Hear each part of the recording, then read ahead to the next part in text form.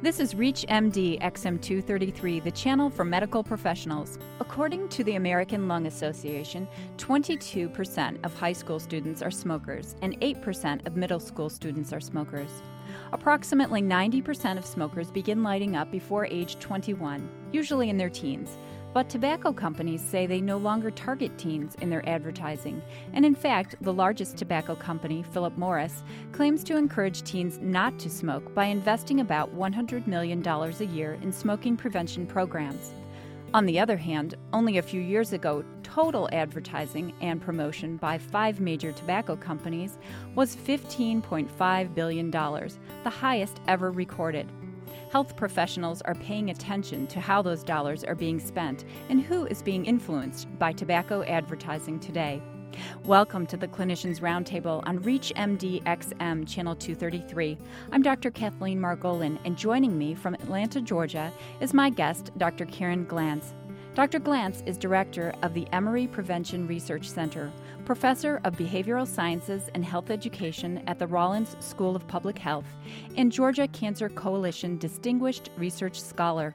She has contributed to more than 250 journal articles and book chapters. Welcome, Dr. Glantz. Thank you, Kathleen. So, Dr. Glantz, as I mentioned in our introduction, tobacco companies say they are not advertising to teens, but they are also spending more money than ever on advertising to adults.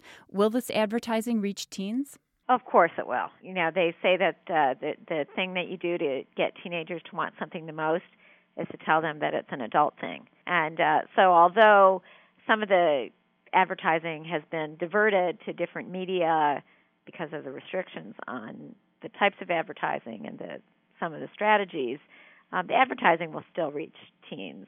And in particular, the advertising that occurs inside stores that sell tobacco products is going to be in the face of teenagers and anyone else who walks into the stores. Right. You mentioned some of the restrictions. In the late 90s, billboard advertising of tobacco was banned. Where did tobacco companies turn to invest those advertising dollars? In the late 90s, they began turning to kind of promotional products like hats, T-shirts, kind of giveaway products.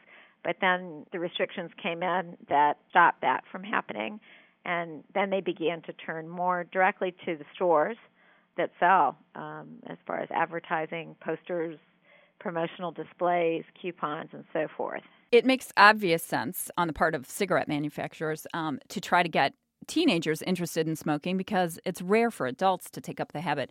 In what ways are teens being targeted in those stores?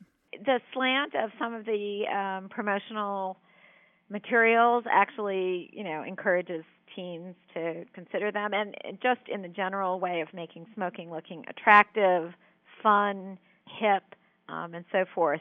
Those are some of the kinds of promotional appeals that tobacco companies have used.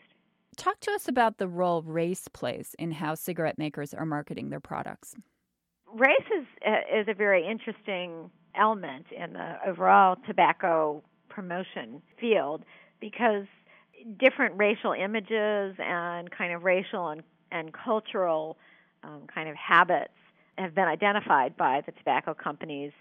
Over the years, they've attempted to create specific types of cigarette brands within their companies that might appeal to, say, the hip-hop culture of the African Americans or the Latino culture, American Indian, Native American type of culture. I'm curious, what were those brands? What were they called? The Native American one, I think, was called Dakota. And I can't remember, there was an African American brand that actually was test marketed in Philadelphia.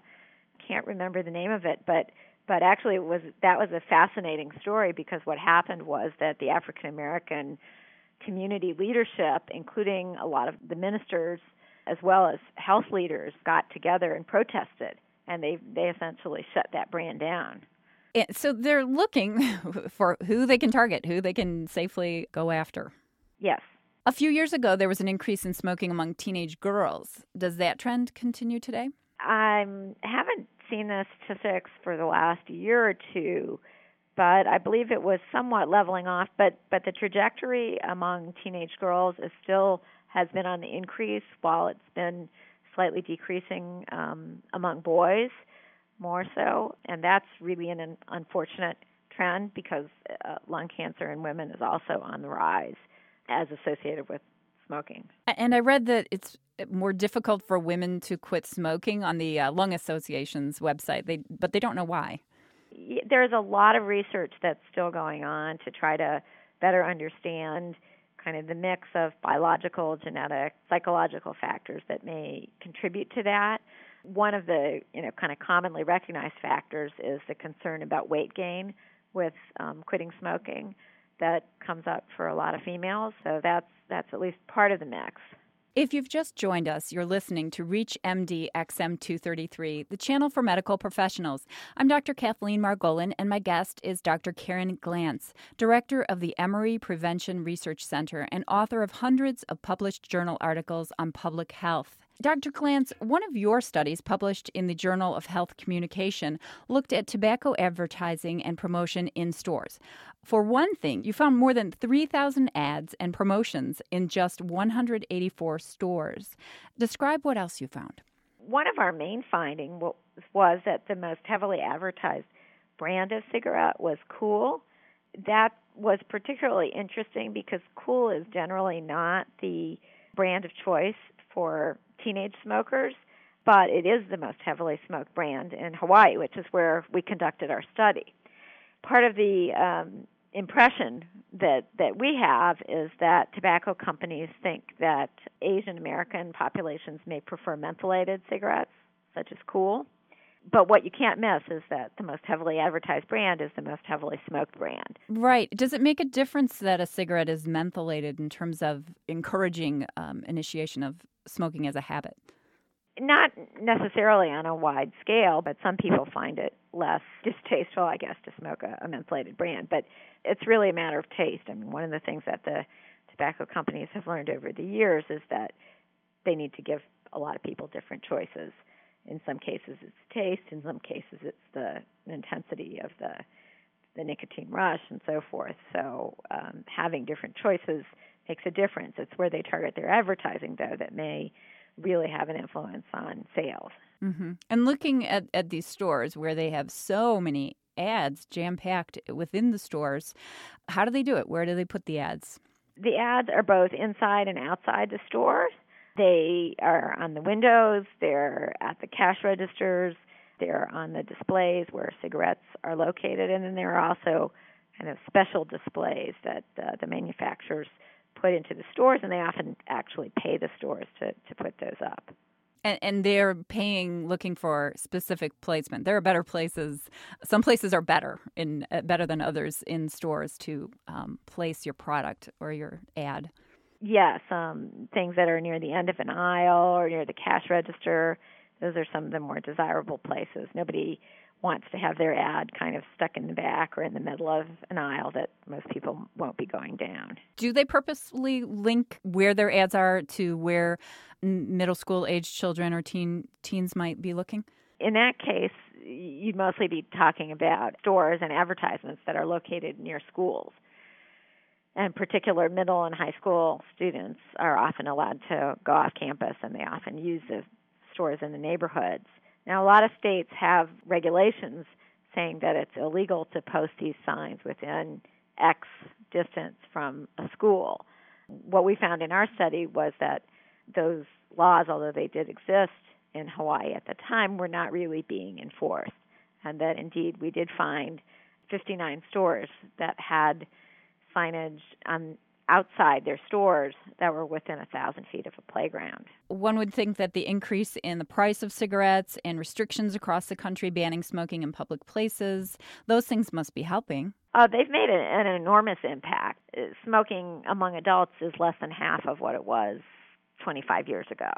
So they've made an enormous impact. But where we are now is that a lot of the people that are still smoking are heavy smokers, they're addicted smokers, and they have a really hard time quitting. So even with all the restrictions around them, that's going to be much harder to get much lower than where things are now. Right. So where will be the great effort on the part of those who want to help people not start the habit in the first place? I think a lot of that habit still will be in schools, but also in the homes. I think as fewer kids grow up in homes where their parents are smoking, they'll be less likely to smoke. I also think that enforcement of laws prohibiting the sales of tobacco to minors can make a difference. There are laws in every state in the United States, but the enforcement of them is pretty variable. Right. So it's going to be a combined effort on the part of parents and law enforcement as well as healthcare professionals. Yes, definitely. I think it really is going to take a lot of different directions to be working together to improve the situation further. Thank you for listening to the Clinicians Roundtable on ReachMD XM233, the channel for medical professionals. I'm Dr. Kathleen Margolin, and my guest has been Dr. Karen Glantz of Emory University. Thank you, Dr. Glantz. Thank you, Kathleen. For comments and questions, send your email to xm@reachmd.com. Thank you for listening.